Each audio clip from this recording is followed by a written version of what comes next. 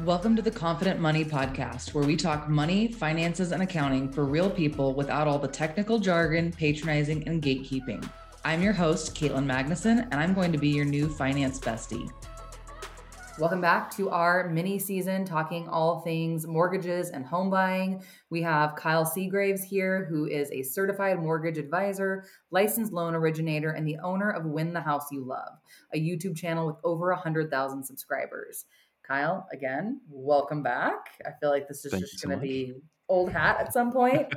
And today we're going to talk about all things timing with the home loan process. So, pre-approval, how the approval process works, how to really just schedule and plan for what this can look like.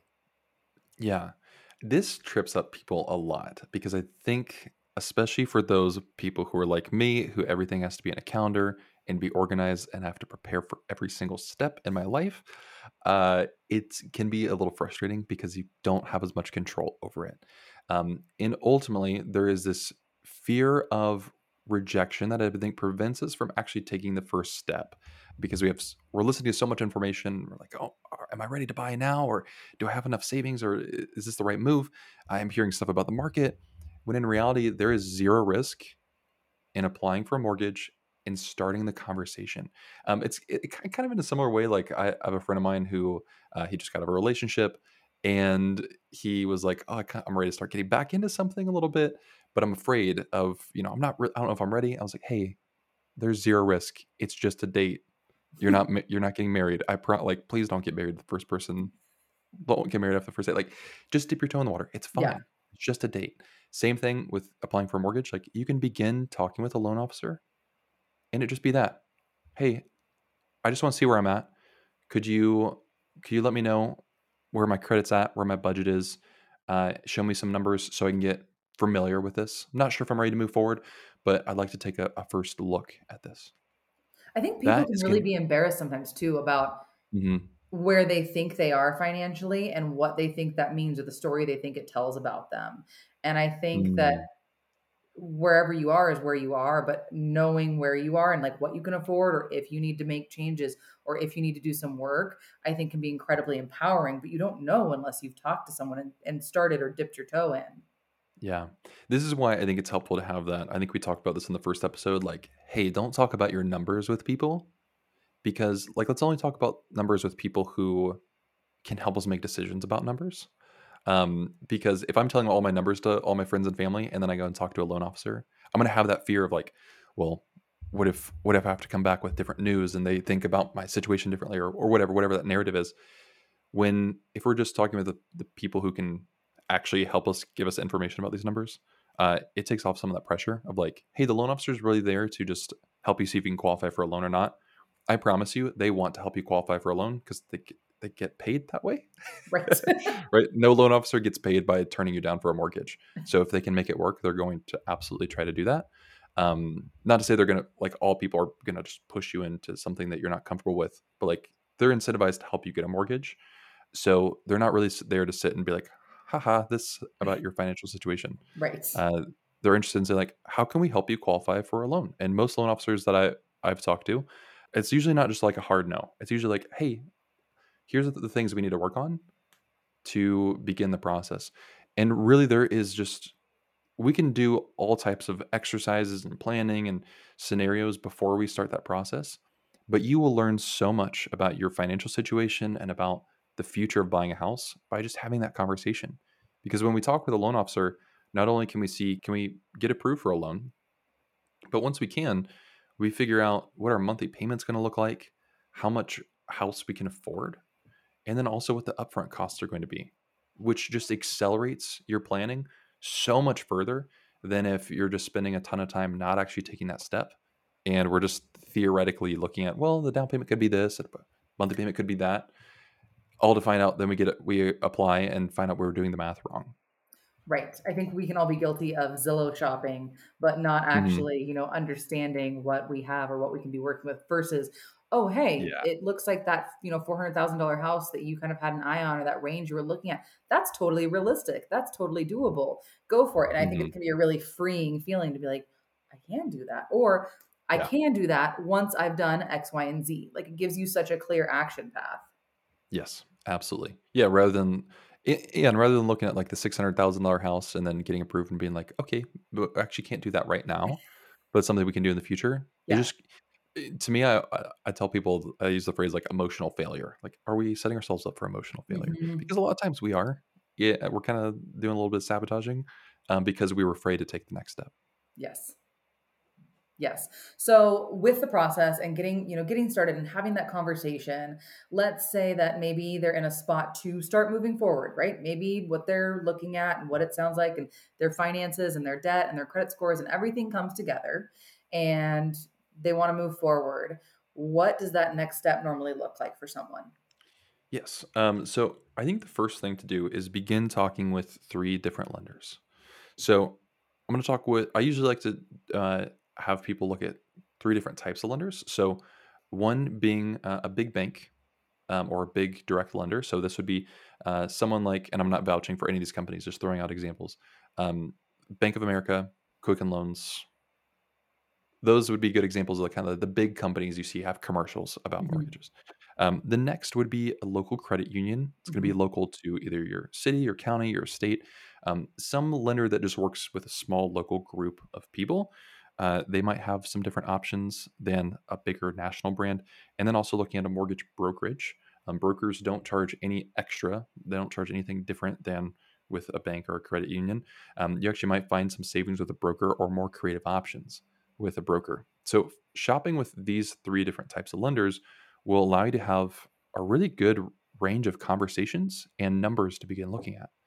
And it's really as simple as I can Google mortgage broker near me, find Mhm. maybe some people with good reviews, give them a call, say, hey, I'm looking to begin the process. I'm not really sure where my credit's at. Here's kind of, I'm thinking of buying a house that maybe is like this. What would be the next step? They're usually going to send you to, most of the time, an online application, or they might take it over the phone. And all you're doing here is you're just sharing probably more financial information than you've ever shared with anybody in your life. It's a lot of stuff. Where do you live? Where do you work? How much do you make? How much is in your bank account? All these different things. And usually they're going to ask you for documents to support what you put on your application. So if you say, I make $7,000 per month, they usually want to see the pay stub that supports that. If you say, I have $40,000 in my bank account, okay, we need to see the bank statement that supports that as well. They just want to make sure that they're giving you something that's accurate. But as we have these conversations with these three different types of lenders, it's going to start to draw out some really good questions that we might have about the process that we can ask those loan officers.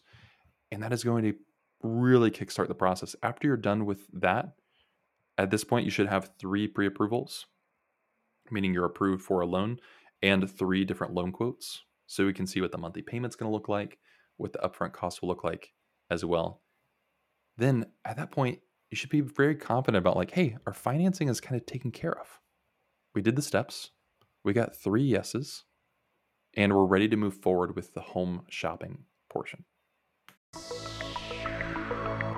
Hey, if you're enjoying the show, make sure you subscribe and join our community at confidentmoneypodcast.com, where we share resources and all of the money happenings. Plus, you can send feedback and suggestions for what you'd like to see covered in future episodes. That's confidentmoneypodcast.com. Okay, back to the show.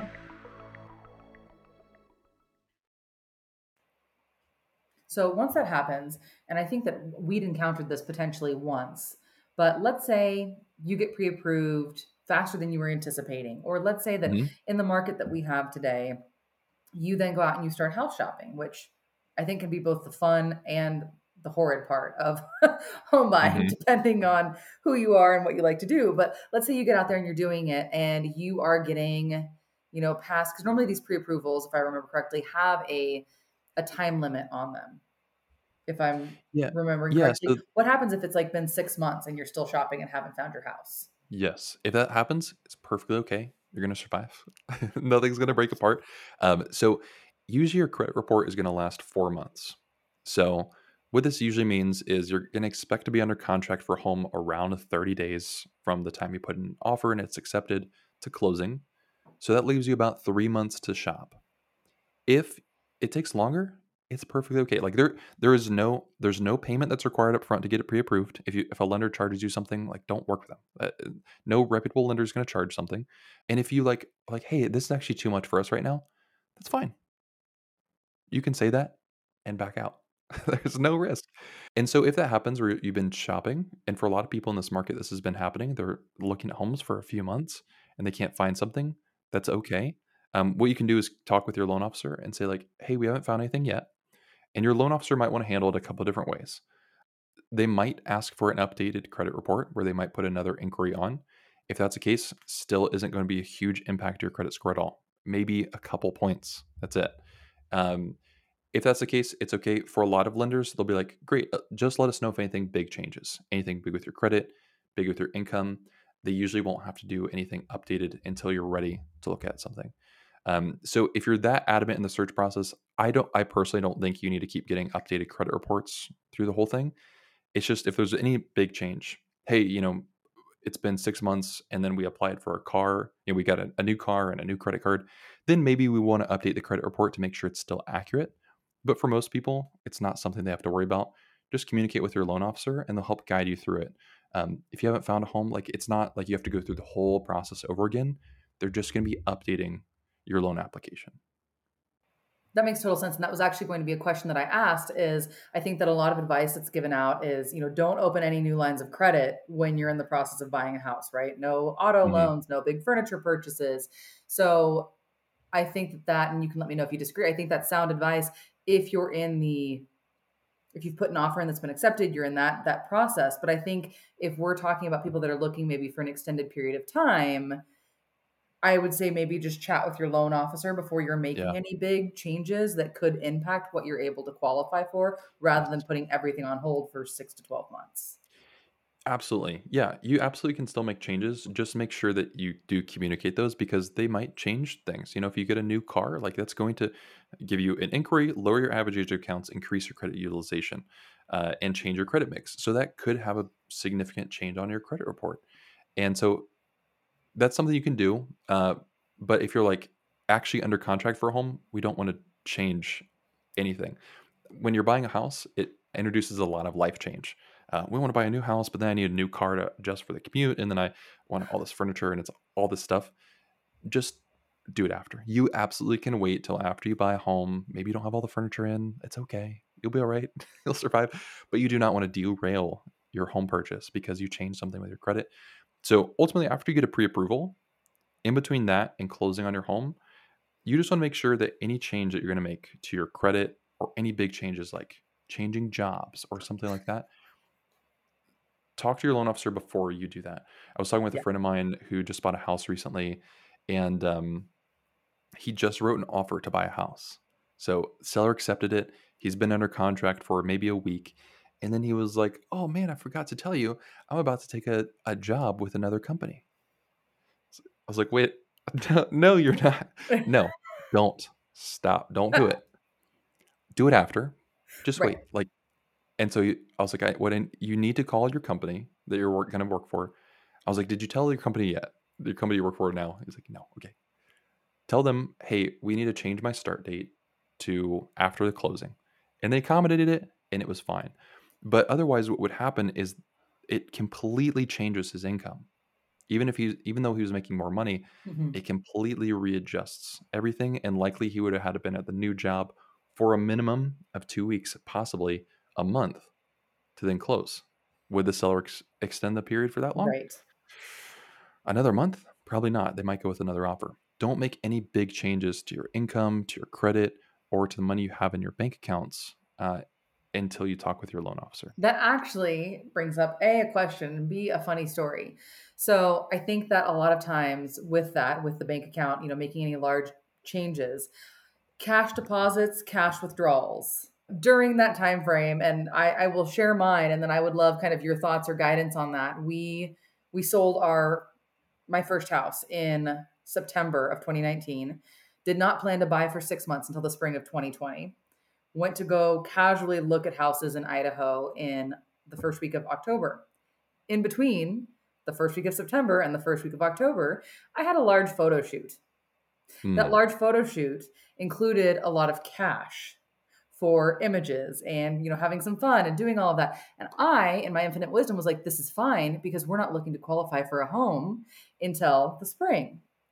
Then when we put an offer in the first week of October, I got to answer some great questions. This is why I had a very large cash withdrawal and then a very large cash deposit of the same amount in a 24-hour time frame. And I got to provide, it was actually my favorite thing once my loan officer laughed her ass off about it when I told her why. And she was like, yeah, I'm going to need some pictures to just kind of corroborate all of that. And so I sent pictures over from the photo shoot and everything was fine, but it definitely caused a snag in the whole process, but I at least knew that going in.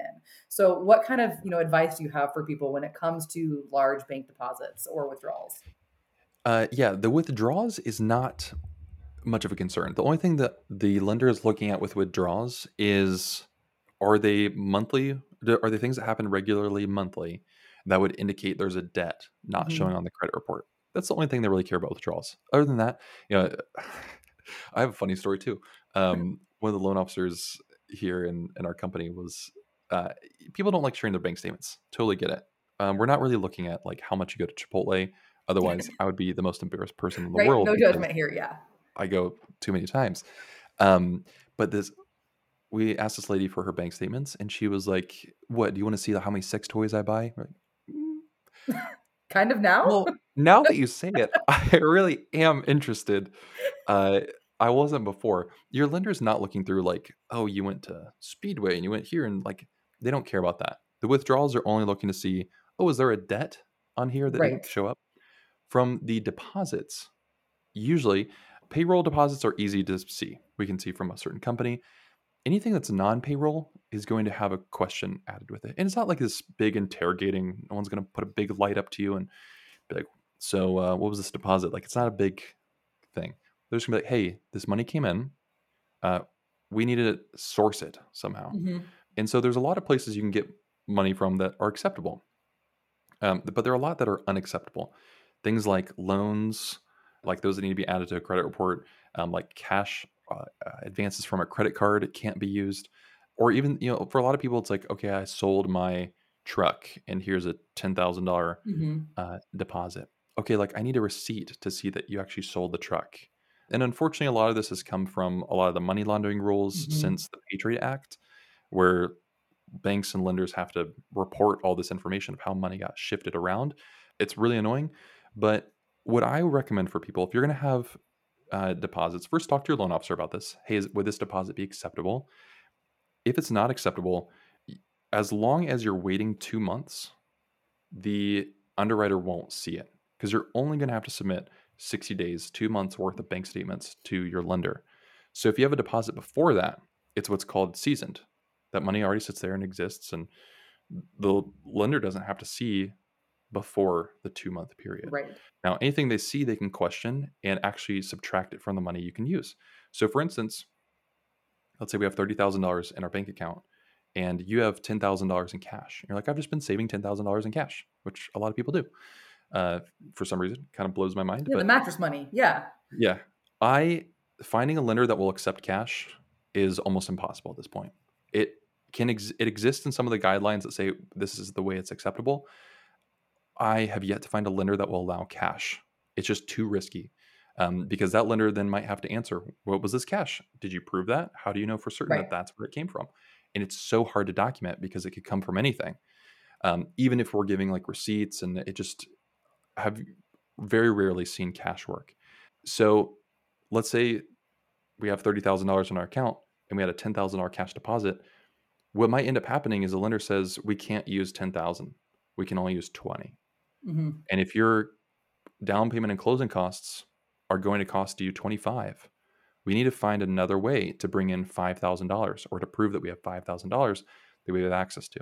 Right. Which often can cause people to need things like a gift from a family member or different things like that. I was going to ask about gifts from family members. So let's say, and I know I've seen this come up sometimes, but let's say that you have, generous parents that are in a place to, or a family member or friend or someone that is in a place to gift you, funds towards a down payment. What would someone need to know about that or about documenting that?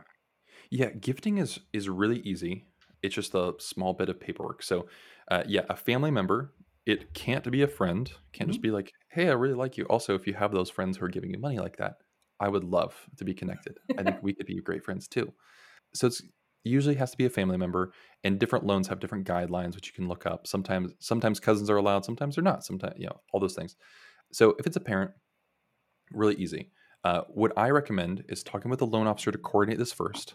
What a lot of people do is they move the money around without telling me, and I'm like, oh my gosh, okay, we have to document it this way then. And Right. the documentation depends on how the money got moved. So if the money went from your parents' bank account to yours, let's say they gifted you $10,000, I need to see like updated bank statements. I need to see the proof of the check. It's all like annoying. The easiest thing is talk to your loan officer, and what's usually best is the donor gives the money to the title company. The Okay. title company will provide a receipt that the money's there, and that's all that we need. There's a gift letter as well, and the gift letter is going to say, we, the parents, give our child $10,000 with no expectation of repayment, and a couple other details, date, phone number, all that kind of stuff. And it's really that basic. And for most loans, you can use the gift to cover the down payment and or the closing costs, which can be really helpful. And gifts are actually extremely common. So gifting is not terrible. It just sometimes the issues with documentation with something like an FHA loan, often Mhm. lenders will want the donor's bank statement. They want to make sure that it didn't come from, same thing, those money laundering kind of policies. They want to make sure it didn't come from some random whatever. Right. Who They're knows? just saying that the deposit matches the withdrawal that came from where you said it came from and kind of Yeah. closing the loop on the documentation for that. They need to make sure that you didn't, they don't want to see the donor's bank statement. All of a sudden, there was a cash deposit for $10,000, and then Mm. they immediately gave that to you because that's laundering. We just laundered Right. it through the donor. We just added Um, someone else into the loop. yeah, they're like, they don't want you to try to work around the policy by doing something like that. So sometimes the friction can happen when we ask a donor for bank statements and they throw a Mm. fit and they're like, I don't know what to tell you, but this is the only way it works. This is literally the guidelines. I don't make the rules. Right. I'm not And then doing this for fun. Yeah. after 3 days of huffing and puffing, we get it through and it works. So that's one of the only frictions with gifts. I think, again, the really important thing to note here is if you just pause before taking action and run it by your loan officer, it can save time, headache, Yeah. all of that. And I see that a lot in what we do. It's so much easier. Not that we want to be here to give you permission to do or not do things, but because we can help things flow so much more efficiently Yeah. that will 100%. save you time, anyone else that you're working with time, and can get you to your end goal. Because I think all of our goal is to, a loan officer's goal is to get you into that house, get you funded, make that Mhm. happen. Our goal is to see you live out your financial dreams. Like, we're not here to do Yeah. nefarious things. We want to see you succeed. So let us help you succeed. That's the biggest cause of friction. Like it's the quickest way to hate your loan officer is to do stuff and then tell them after. Is because they're gonna be like, you did what? Okay. Well, now that you did that, like there's only these few options. Whereas if you told me Right. before, we could have, I had a client once who the day before closing, he was like, hey, guess what? I got a new job. What? He was like, yeah, I make more money. It's not a problem. Yeah, it is absolutely a problem. So we had to wait another month, and guess who everyone was mad at? Me. When like we absolutely told him, no, No don't big life don't changes. think Yeah. about it. But I'm the issue because I couldn't make it work. Like that's not how this works. Right. I can Just run it only by your do loan what I can officer. do within the parameters that I can work within. Oh, Yeah. goodness. Whereas if he asked me, I would have said, "Hey, wait a week," Right. and And we this would have would just be closed a on time. non-issue. All right. Yeah. Oh, man. No, I think the timing can be so important. And I think at the same time that it can be so important, people also make it out to be more complicated than it has to be. Mm-hmm. Yeah. If someone, because we walk through what it looks like, right? If someone gets approved, everything's great, it lines up with their plans, they're able to go house shopping. Let's say someone comes in and they chat with three different lenders, and they look at their finances and like, hey, to do what you want to be doing or to afford the house that you want, these are some action items that you need. This is probably a super general question, but for what you see, what does that normally look like? Is it normally like, hey, we need to get your credit score up, 20 to 40 points, or hey, we need to do some debt payoff, or hey, we need a bigger down payment, or kind of a combination of those depending on their personal financial situation? I think this depends a lot based on the location. For me, I'm in Dayton, Ohio, so we're kind of a kind of smaller-ish metro area with a lot of like rural around it, the biggest problem all day long is the amount of cash people have to be able to buy a house, because buying a house costs money up front. There are some creative ways, different loans we can use to do 0% down, but there's still going to be closing costs. And in things like a seller's market, it's difficult to get the seller to pay, negotiate Mhm. for them to pay the closing costs. And so that's one of the hardest things is like everything's great, but it's going to cost you $10,000 to buy this house with your down payment closing costs. And you sent me a bank statement that has $7 in it. So, like, we need to somehow figure out how to make this work. That is the biggest thing that I see is people who don't have the savings for buying a house. Mhm. Um, and I think it's really scary because I see so many people who buy a home and it wipes their bank account clean. Where like they bought, but they don't have any money left, Mhm. and it's not a really great financial position to be in. I think for a lot of people, which is why I feel like it is helpful to include an emergency fund in your timing where you absolutely can still talk to a loan officer to see those numbers, but you Mhm. might take a look at it and be like, hey, this bottom line number is going to wipe us clean. And we don't want that. So maybe we back away from the home buying for a second to save maybe 3 months worth of expenses. And then we can re enter into the conversation because no amount of potential appreciation in a home is worth us not having any money to be able to Right. cover repairs or moving costs or anything like that. Or health issues that come up, or Absolutely. emergencies, or a car breaks down, or anything else. I know when I was that person with my first house. I hated living in an apartment and I could just barely make it happen. And I did it. And I had almost a $3,000 repair that had to happen on the house that we didn't know about 6 months after I bought. Yeah. So it immediately went on a credit card. And I spent the next 3 years dipping into credit card debt and then Hmm. paying it all off. And it is what it is. It allowed me to live where I lived. I'm grateful to it. I've thanked it for its use. But it was really, really stressful and Yeah. didn't have to be had I been able to wait a few more months and set a few $1,000s aside over that Yeah. time. And that was a big factor in this house. We could have put just barely 20% down, but it would have wiped everything out. So Yeah. we put 10% down, took the hit on the PMI, which was not that bad, to then have a much more robust emergency fund. And it is like night and day. The Hmm. lack of stress that we have. And we were able to make improvements. We were able to buy the furniture. We were able to do the things that we wanted to do because we weren't so cash strapped. Yeah. Absolutely. Would you like me to run through the timing of being under contract too, really quickly? I think that would be really helpful. Yeah. Cool. The under contract piece goes pretty quick. Let's say we got approved for mortgage, then we talk with a real estate agent because that's the next step after that, and we wanted to look for a home, and we're kind of saying, hey, we want these things, and we need 3 bedrooms, 2 baths, this much square footage would be nice, this school district would be great, and our lender approved us for this, and we want to stay in that price range. Cool. We go and look at some homes. We find a home that we like. A real estate agent is going to help us write an offer. And the offer just basically says, hey, we'll buy this for $400,000. We're going to close in 30 days. We're going to use this lender. We would like you to include the washer and the dryer and the whatever.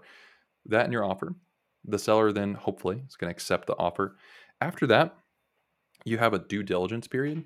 This is negotiated, but usually about 2 weeks, where you can have an inspection done on the home. This could be a general home inspection, could be something more specific, like a chimney inspection or structural inspection if you need something like that in an older home.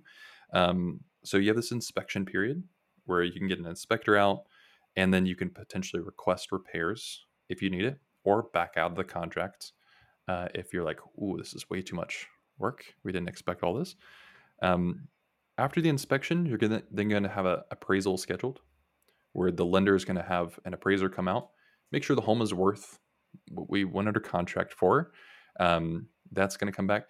You're also going to be working with your loan officer again to potentially update things like your bank statements, your pay stubs, maybe a credit report if it's you've been shopping for a while.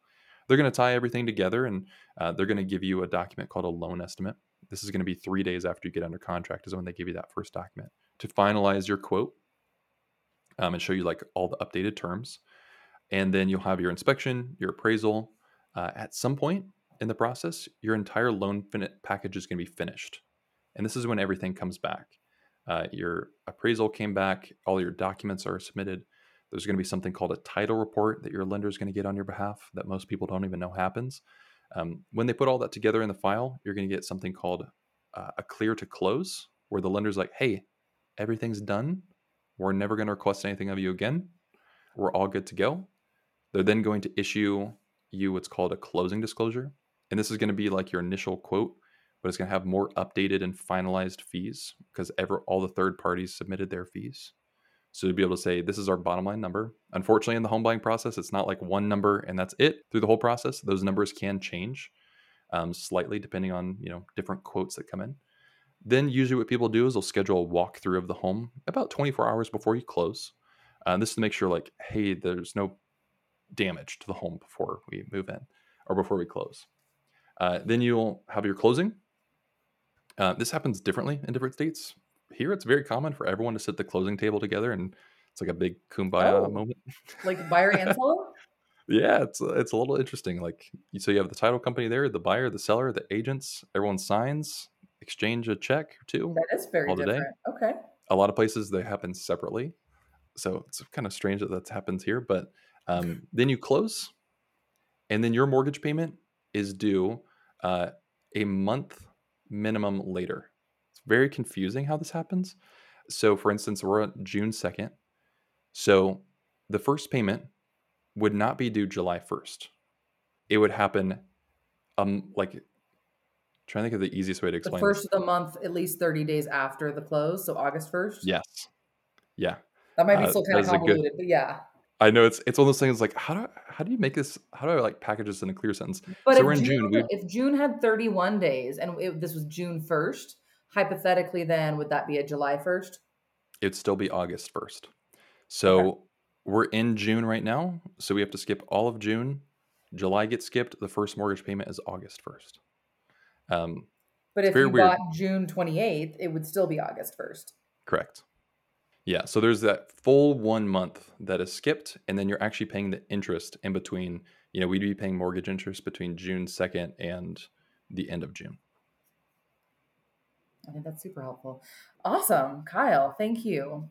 We will be back on our next episode chatting about budget and financing and all of the financial things, really, because I think that's actually going to be a little bit of a more in-depth episode with what all we have to cover. So pop back next week. If you loved this episode, make sure to leave a 5-star review for a chance to win a free financial strategy session with yours truly, Caitlin Magnuson. We do the drawing the first week of every month, and to be eligible, you'll want to leave a 5-star review and include your IG handle so we can contact the winner. I'll see you next time, where we'll chat real finances for real people.